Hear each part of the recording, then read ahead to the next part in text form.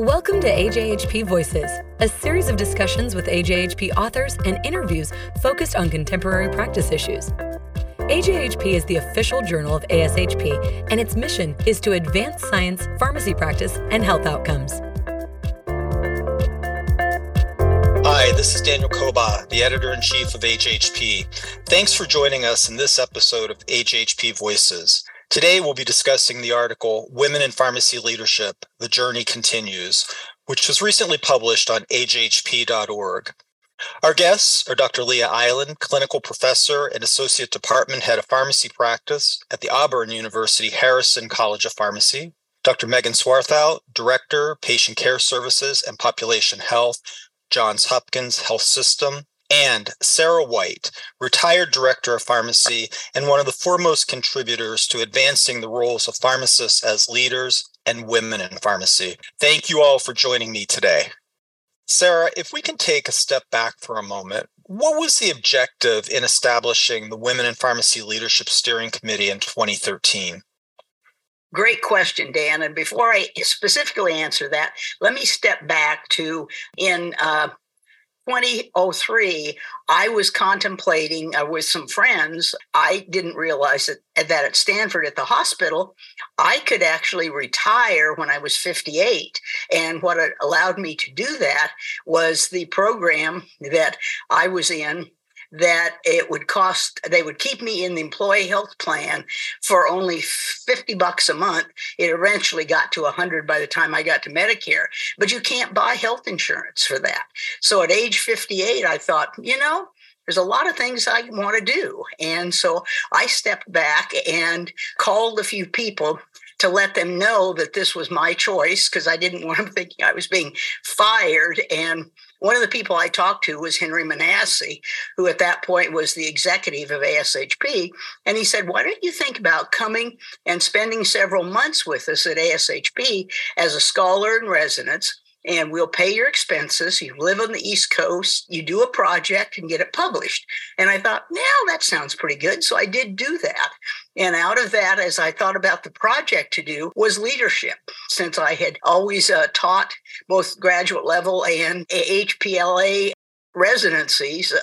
And so the survey then that got published, Is There a Leadership Crisis?, was published in 2003. And it really came from that kind of project, which pointed out that we have a lot of people who do not want to be leaders, and we have a number of leaders that are going to be retiring. So it really didn't even take statistics to determine we were going to have a leadership crisis. And so that stimulated, I think, people thinking within SHP and other places. And out of that really came what is now the Pharmacy Leadership Academy. But more importantly, things like this steering committee on women in pharmacy leadership. And the challenge there was how can we include and stimulate more women to really participate in leadership, not just at the entry levels, but move up and be the CEOs or the department chairs or directors or et cetera. So it's kind of an involved sort of process that has continued and does continue. And I repeated the study 7 years later and found we'd made some impact, but there was still plenty of work to do. So that's kind of how things have evolved. Leah, Sarah refers to her early work and an analysis of where we were with individuals who had an interest in leadership positions and really the status of leadership roles. Similarly, you took a look in the current paper at the literature in the data regarding women in leadership positions, and what did you find? Thanks, Dan. So it's interesting in looking at our ASHP membership statistics. When we looked at our total membership within the organization, 66.1% identified as female. And looking at positions, our chief pharmacy officers and multiple health systems and vice presidents of pharmacy systems, there almost 40% of ASHP members identified as female. For director of pharmacy or chief pharmacy officers of a single institution, we had essentially 48.4% of ASHP members identify as female. And then associate or assistant director of pharmacies, 53.3% of those members identified as females. And for a manager or supervisor, 61.8% of the members identified as female. So as you can see, we continue to have, I think it is a growth over time. We still have more in that first level, you may call it, of leadership, but we are seeing an increase. And then looking nationally, though, the 2019 National Pharmacist Workforce Study found that the proportion of women actively practicing in our profession continues to rise. Now, still what's interesting from that survey, less than 25% of female staff pharmacists indicated an interest in pursuing leadership positions. I really do think that we as a profession have to continue to encourage and sponsor women for leadership positions and even leadership development programs. Many women aren't comfortable taking initiative and doing it, but yet if you ask and they know someone believes in them, then they'll step forward. So I think there's a lot of work we can do in that manner as our numbers are increasing to have them continue. There's a number of things I'd like to delve into a bit further there in terms of the numbers. And the first is maybe to tackle head on a perspective that you hear out there sometimes. And so I'd be interested in all your perspectives on this, but some folks would argue that the percentage differences between men and women in leadership positions, despite the actual larger percentages of women in entry-level positions, is a quote-unquote tail effect or artifact from previous decades when the number of men exceeded women, and it'll, again, quote-unquote, just take time to catch up. How do you react to that perspective? Leah, I'll start with you, but I'd love for Sarah and Megan to weigh in on that as well. To me, it's an interesting perspective. I do remember hearing that, but yet I started pharmacy school 25 years ago, and have been in the profession 20 years. And I don't see that effect changing. I don't see when I started school, 60% of our class was female, and they were saying how we were in a transition period. 20 years later, I'm not seeing that be the sole change and seeing females only be 60%, of the outcomes. I feel that we have to look at today's world and what people may think in the past. It may have been in the past, but what's happening today at your organization? Who are the leaders? Positions open. And I think they open frequently sometimes. And so when a position opens, who is the best fit to come in for the leader of that organization, for the people of that organization, people of the department? And so I don't believe it's still a trickling effect. I think we have to look at today and take action today if we don't like our current numbers. Got it. Sarah, Megan, what would you add to that? Yeah, I agree completely with what Leah has outlined. We're going to talk more about academia, but there was a study done of looking at the demographics of deans of colleges of pharmacy. And actually, for the first time, the proportion of female deans declined from 2019 to 2020. And part of that was potentially due to COVID-19 and the impact that has had, in some cases, disproportionately on female leaders. So I think this remains very much a challenge of today. And even going back to one of the statistics that Leah shared of, if our frontline folks, which is our pipeline for leadership, if less than 25% of women are interested in pursuing careers, I would say that's not a pipeline that's going to automatically kind of trickle effect help itself. If we aren't continuously focused on this, understanding what the challenges and barriers are and working to impact those. Going back to what Sarah started with, and I remember hearing this in the steering committee, this is really a business problem. If we want the most talented people leading to address the complex challenges of our healthcare system today, then that means we need the biggest pool possible to find that talent. And that's why diversity, equity, and inclusion efforts, including looking at women in leadership, remains really imperative for all organizations. We want to make sure we're pulling from all talent pools to find the best leaders to help solve those problems. And as Leah noted, that requires action and attention today versus kind of apathy that it'll correct itself over time. Sarah, when you reflect on this continuing hesitancy for that some women have in terms of pursuing leadership positions, and then the COVID-19 effect that Megan was referring to, and then put that in the context of your early work. What are your takes on these issues? Well, it's interesting in that I would have thought over time women would be seeking these positions out. They're not opposed to them, but they don't seek them out like men do. And they worry about whether they are truly capable and don't have the mindset that I can learn it as I go. And that's where training programs and other kinds of CE programs and just talking to other people is very helpful to them, because their expectations for themselves are really too high. And I was thinking over time that would moderate some. I think it has a bit, but not nearly what we need. And I think the other thing that falls on the women are the whole balancing of career and life and young children, and the ability to not have to give everything to the job so there's time left for your family. And there's no easy answer how to do that. That's something that each person and each family have to decide. And I think that's harder on women because they feel guilty about that more often than men do. But where those sort of signals come from, I don't know. I think it's somewhat better, but not significantly better. So Megan, Sarah's really started to delve into what some of the underlying issues are. You may refer to some of them as barriers, but how would you expand on that in terms of barriers that are unique to women in the pharmacy workforce today, and have things changed since 2013?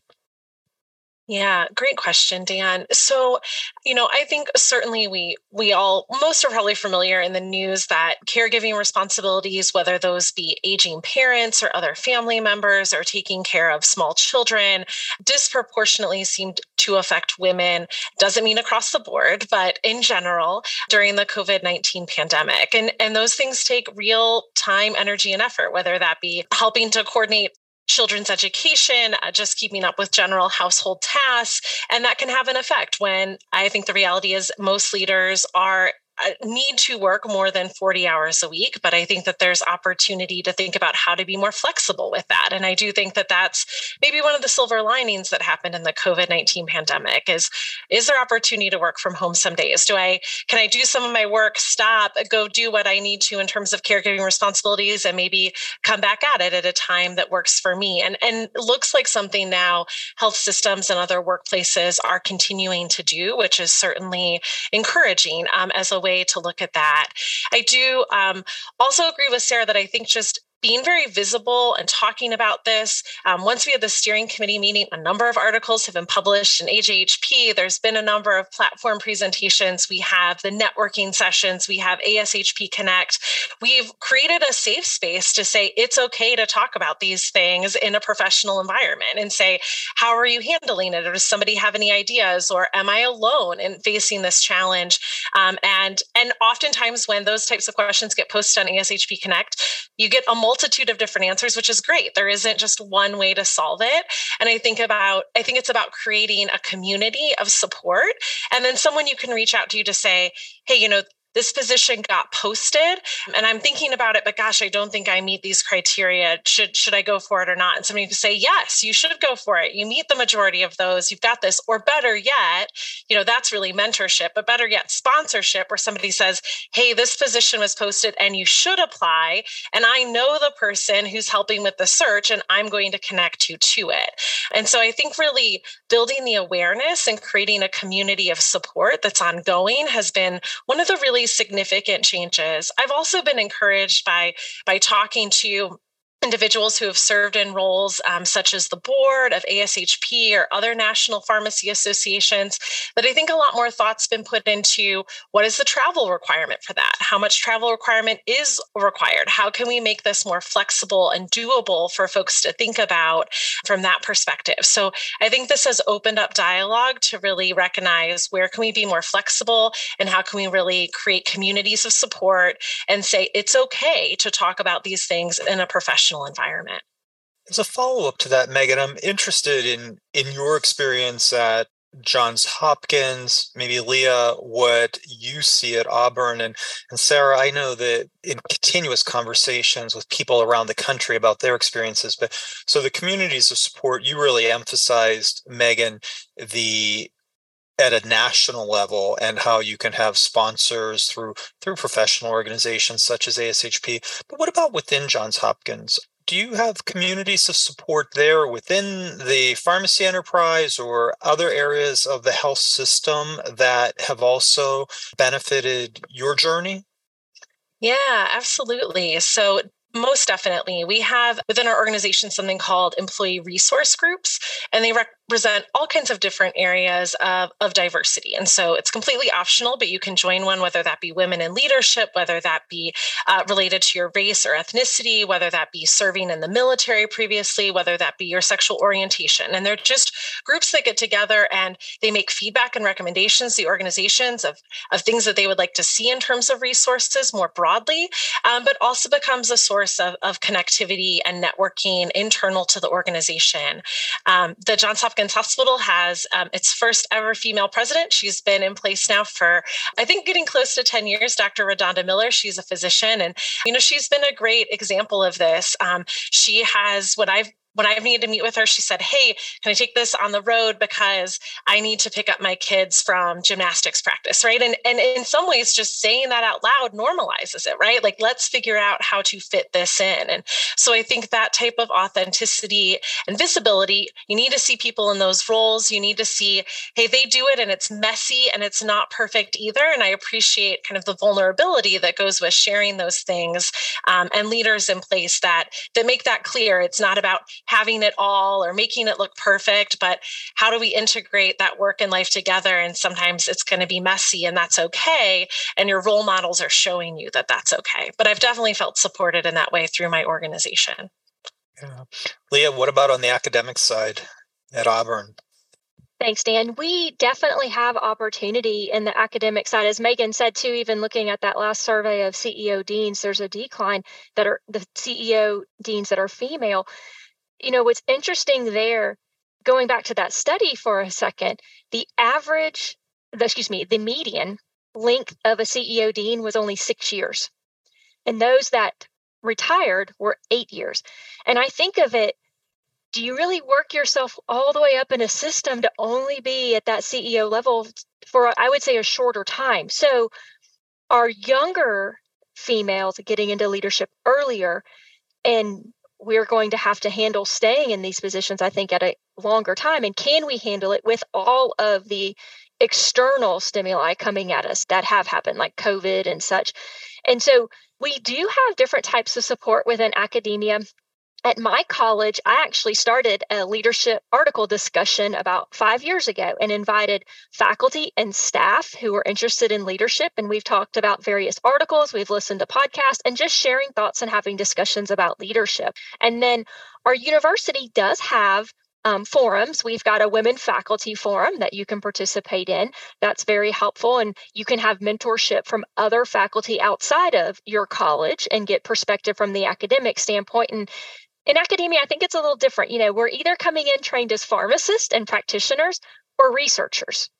We're not trained in administration, higher education leadership. And so I do feel we need to do more of that earlier, especially today with the opportunity to be able to train and go to seminars and learn from each other in the video conference world today. It used to be like, I couldn't do that. I can't afford that trip and be gone for 2 weeks to the seminar. Now, we have a lot of opportunities that I hope we can continue to increase to younger pharmacists who are interested in leadership positions. And that may be academia, or that may be within health systems, and ASHP does programs. Other pharmacy organizations do leadership development programs as well. I've participated in those. They're very good for the academic standpoint. So I do feel like leadership's becoming more and more discussed in the whole university higher education world, but I still think we need to continue to do more and help sponsor others and see that a leadership opportunity is available for those interested. As I've observed you, Sarah, over the years, my observation has been that you've personally committed to being both a mentor and a sponsor for a lot of people, but especially for a number of women in pharmacy. And so I'm interested in your perspectives on this topic as well. Yeah, Dan. And I think one of the major reasons that any meeting, there's a networking session, that they're well attended and everybody participates, because it is an opportunity in a safe kind of small group setting to ask questions and to benefit from others' experiences. And I think you're right. I think most people that have been around a while are willing to help. They just need to know what your questions are. And that means time is of such an essence these days. It's how do we facilitate that? And so I have a lot of contact. The in-person meetings we lost there for a year or two, but it's nice that we're back going to meetings because we can have lunch or dinner and visit, but we can also visit with text messages and various other ways. So I think there are multiple ways to do this. And I think people just need to know they're not alone, and people have figured this out and are continuing to figure it out. Megan, one of the points that is made in the article is the importance of promoting culture and values that capitalize on women's gender style differences. And I can again recall listening to that discussion when the original group convened in 2013. Think of gender as a continuum versus binary. Is it possible that there's actually overlap in those styles between men and women, and it's not quite that black and white? 100%, Dan. And I think this is actually one of the things that hopefully will be freeing about what we're trying to do and build awareness of, is that I've definitely talked to females and colleagues who say, I feel like I lead in a way that might be considered more masculine, but I have found it to be most effective to me and honestly who I naturally am. And so I think part of this is to say, look, neither males nor females, and those that don't identify or identify with both genders, no one needs to be put in a box, and their leadership should be able to be authentically theirs. So if a woman is more directive, that shouldn't be looked at this negative thing that they have to, put lots of qualifiers in and say, I'm sorry, and tiptoe around things to try to have their ideas heard. They should be able to be directive without feeling like that's going to be met with, well, you should smile more, or you should do these things, right? Some of the adages that we know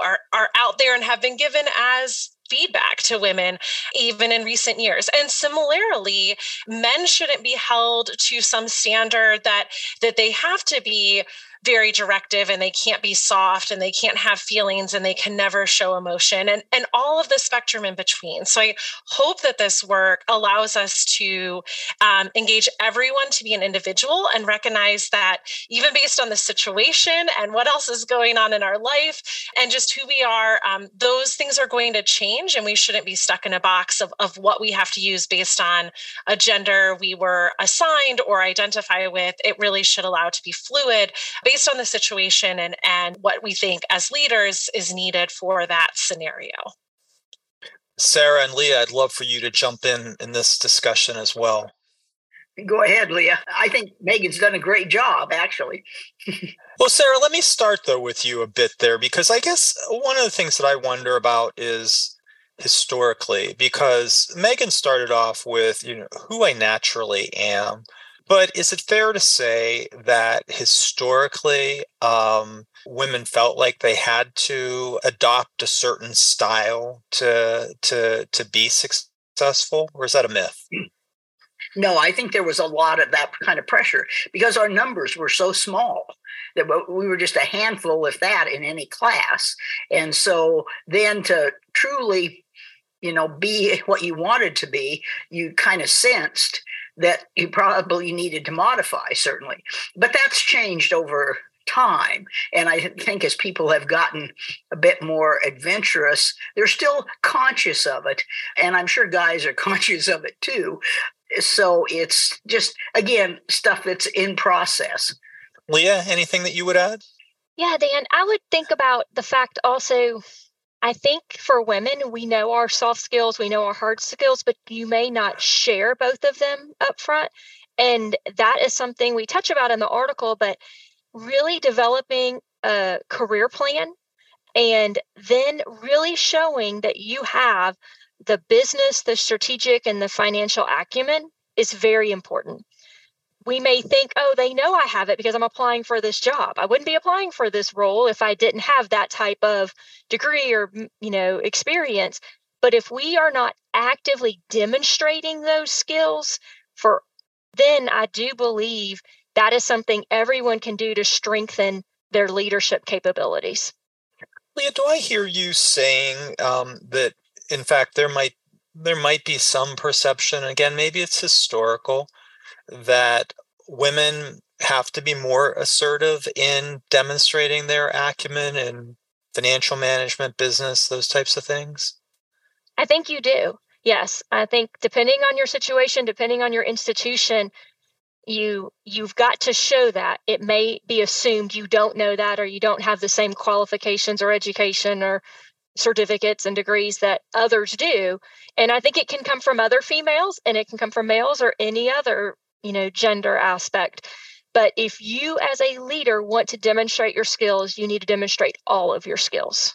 Sarah, that's actually a nice segue into the barriers that remain, which you discuss some of those in the article. What are they? Well, I think we're our own worst enemy at times as a woman.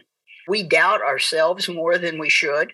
We should have faith that we will figure things out. We will learn as we go and not be too hard on ourselves. We tend to want to think we have everything figured out, and that's just not possible. So it's finding some support and enjoying what you do and realizing you're never going to get it all done.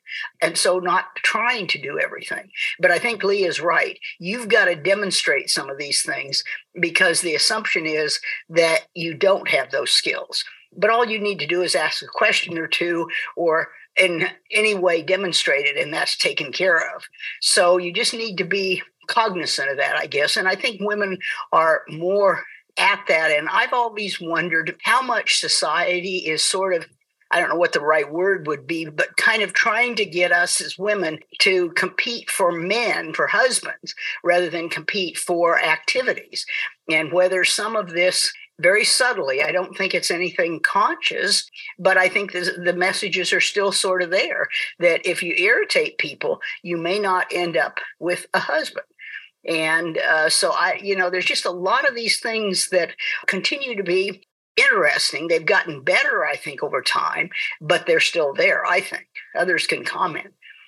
Yeah, Megan, what would you add on there in terms of the barriers that remain? Yeah, one that we talk about in the article that I think is really important is that sometimes the feminism movement, if you will, has painted a broad brush that has been more preferential towards white women than of women of color. And I think that as we continue to move forward with this, we really need to recognize and listen to the voices of women of color and understand that the barriers they feel and experience are magnified because not only are they female, but they're a female of color. And that comes with a whole different set of challenges, experiences with structural racism that I have been privileged enough to not experience in my life. So I think a really important area of focus is really going to be listening and engaging in anti-racism activities that supports our colleagues who are women of color. Because I think that remains at moments something that there has been intentional or unintentional harm done as we try to move the overall movement of feminism forward that we need to be cognizant of and make sure that we're really taking strategies that are developed by women of color for women of color as we move forward. I'm really glad that you raised that, Megan. And if nothing else, it's an opportunity to emphasize or to remind the listeners that we've published on this topic in AJHP following an article by Bissell and colleagues on really sex discrimination, gender discrimination, and harassment in the profession. There was a follow-up article that really address the intersection of gender and race. And we did an AJHP Voices interview with that group of authors. And I'd encourage the listeners, if you've not listened to it, it's an excellent discussion, very raw perspectives, to go back and listen to that, because they really did delve into some of those issues that you were pointing out. Leah, as you think about the barriers that remain, what needs to be done to overcome those? Education, a lot of education. I think starting young in the profession, in the colleges and schools of pharmacy, about leaders, and that everyone can be a leader. We are all leaders in our profession. We have our big L's, we have our little L's. And so many times, even in my leadership class, I'm reading their final reflections from teaching this week. And it was, I didn't think about myself as a leader coming in, but now I've learned so many different definitions of leadership and what leaders do. And I see I am a leader, and I'm going to now go forth in school and put my name in for an organization committee or run for a position. And we've got to get into our profession to create the pipeline of leaders. And so I think we all see new practitioners, and then you start to see them develop as leaders. They take initiative, they show interest in something. And I think that's a key also that we have to do is encourage people to tell others what they're interested in. If they don't tell us we're interested in leadership, or if they don't tell us what they want, again, going back to that career development plan, we can't help them.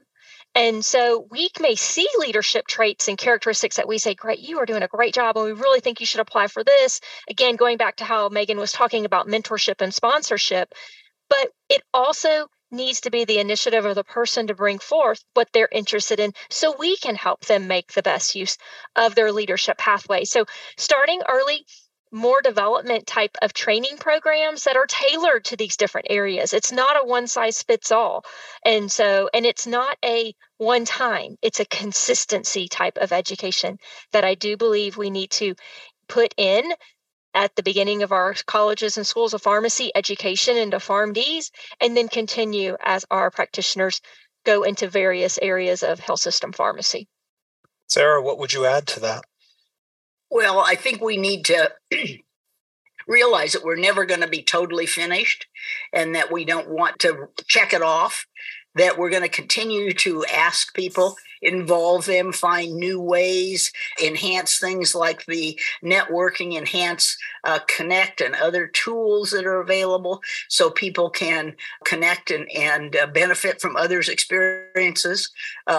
So it's an ongoing process that's made great strides, but there still are strides to be had. And with that, that's all the time we have today. I want to thank Leah Eilen, Megan Swarthout, and Sarah White for joining us to discuss their article, Women in Pharmacy Leadership, The Journey Continues, which was recently published on ajhp.org. Please join us here each month for discussions on contemporary practice issues and interviews with AJHP authors. If you enjoyed this podcast, please share it with your colleagues and via your social media of choice. Thank you so much. Thank you for listening to AJHP Voices. For more information about AJHP, the premier source for impactful, relevant, and cutting-edge professional and scientific content that drives optimal medication use and health outcomes, please visit ajhp.org.